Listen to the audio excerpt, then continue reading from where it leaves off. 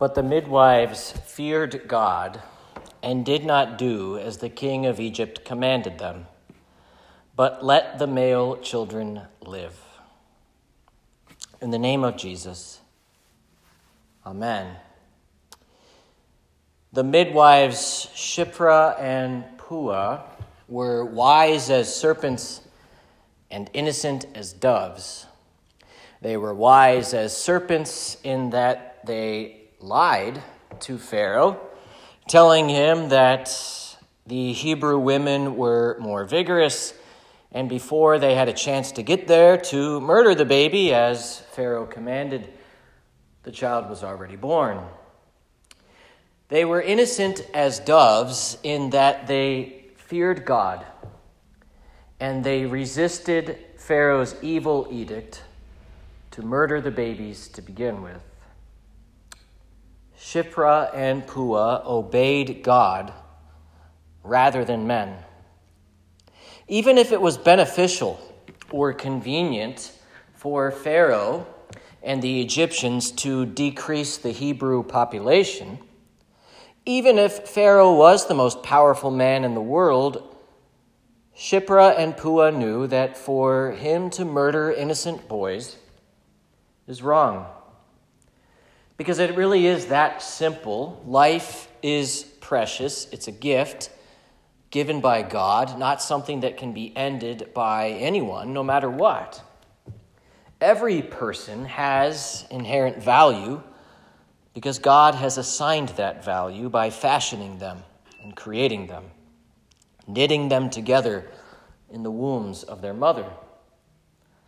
This person simply has value because he is a person, not based on whatever benefit they might bring to us or whatever deficit or hardship they might create, or whether or not he or she is wanted.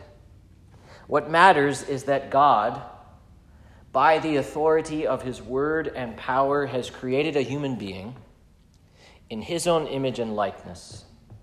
So Shiphrah and Puah obeyed God, and they disobeyed Pharaoh. And the Bible says that God blessed them. He made their families grow. He showed them his favor. Pharaoh doubled down, and notice how rather than just having the midwives do it, he commanded all the people to do it, to throw the baby Hebrew boys into the Nile. The pharaohs of our day tell us that killing babies can be a good thing, that it's health care, that it's a basic human right, or as it will read on our ballot in November, reproductive freedom. And who doesn't love freedom, right? But like Shiphrah and Puah, we must say no. Whatever intentions our pharaohs might have, however convincing they might be that this is for the best, we must obey God rather than men. This is not just a matter of a few Bible verses that we pull out here and some proof texts there. This really is essential to the whole of Christian doctrine, of who our God is and what he does.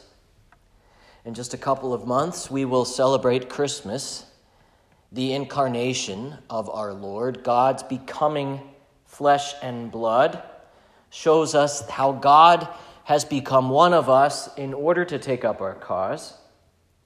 God, the Almighty One, the maker of heaven and earth, the King of the universe, is now and forever will be a man, a person.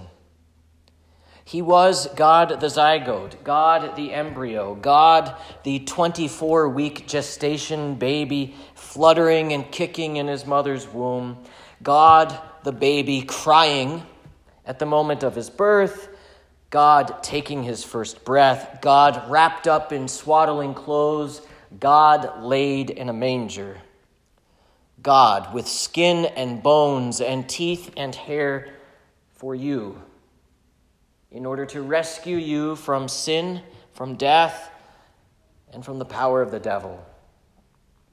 He who is almighty and all-powerful comes in weakness, in vulnerability. He is subject to rejection, to death. He comes in order to suffer, to bleed, to die, and to rise. God is a person, a man. He is your brother, just like you in every way, yet without sin. He is not ashamed to call you his own. And not only is your God a person, but he's interested in people. He came in our weakness, in our vulnerability, in the womb of his virgin mother, suffered himself to be rejected, and was crucified in order to win you, to die for you, and to be laid in a tomb in order to grant eternal life to all. And now that you belong to him as one of his Christians, one who bears his name and abides in his word, you have an obligation, a duty, to love God and to love your neighbor, and especially your neighbors who cannot speak for themselves. As Paul told us this evening, the love of Christ controls us. That love of Christ means we are to follow the lead of Shiphrah and Puah, our littlest neighbors, these tiny babies. They are the afflicted, they are the fatherless, they are the oppressed. In their weakness and frailty, they need our prayers, they need our support, they need our love, and we must repent of our silence, of our failure to stop this evil. We can do better. We must, as we are able, to love and serve our little neighbors. Because if we, the church, who are the ambassadors of the love of Christ, if we do not show the world the love of Christ, then who will? And the same is true for those of us who are Christian, those among us who have procured an abortion, those who have been complicit in carrying one out. It is practically automatic, as it should be, for Christians to say that Jesus died for the sins of the world. But when it comes to these certain sins, whatever sins happen in the dark, whatever happened in the past, whatever it is that you torment yourself with at night, whatever it is that the devil says, well, that is certainly the one sin that Christ will not forgive and cannot forgive. Your abortion, your acquiescence to an abortion, your adultery, your silence, your lies, whatever your evil is or was. But dear Christian, your God will have none of that. Jesus has come to suffer, to die, and to rise for the sins of the world, including all of these sins. He hung on the cross and shed his blood to pay the price for them all. Now, the air that we breathe in our world, in our culture, is the aroma of death. Abortion, which is this totally utilitarian view of life, which declares that someone is valuable or deserves to live based on what they can provide for us or what they might take away from us. This is the great evil of our day. But we can show the world a still more excellent way, a way that values all life, every life, from the womb all the way to the tomb. Because we are creatures who have been knit together by our God, redeemed by his blood, made holy by his Spirit. And your sin is paid for by Jesus dying. Your death is undone by his dying for you. Death has been swallowed up altogether by his rising. And your Lord Jesus comes to you still every day in preaching, in baptism, in his own body and blood, with blood and water springing forth from the punctured side of his very human body, the body that God knit together inside the womb of his virgin mother. As it turns out, Mary's body did not belong to her after all, because her womb and every mother's womb belongs to God.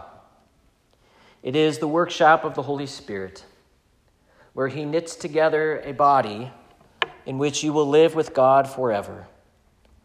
What a marvelous work our God does in creating us, forming us in the womb and redeeming us by his blood, and promising us life, not death, for all eternity.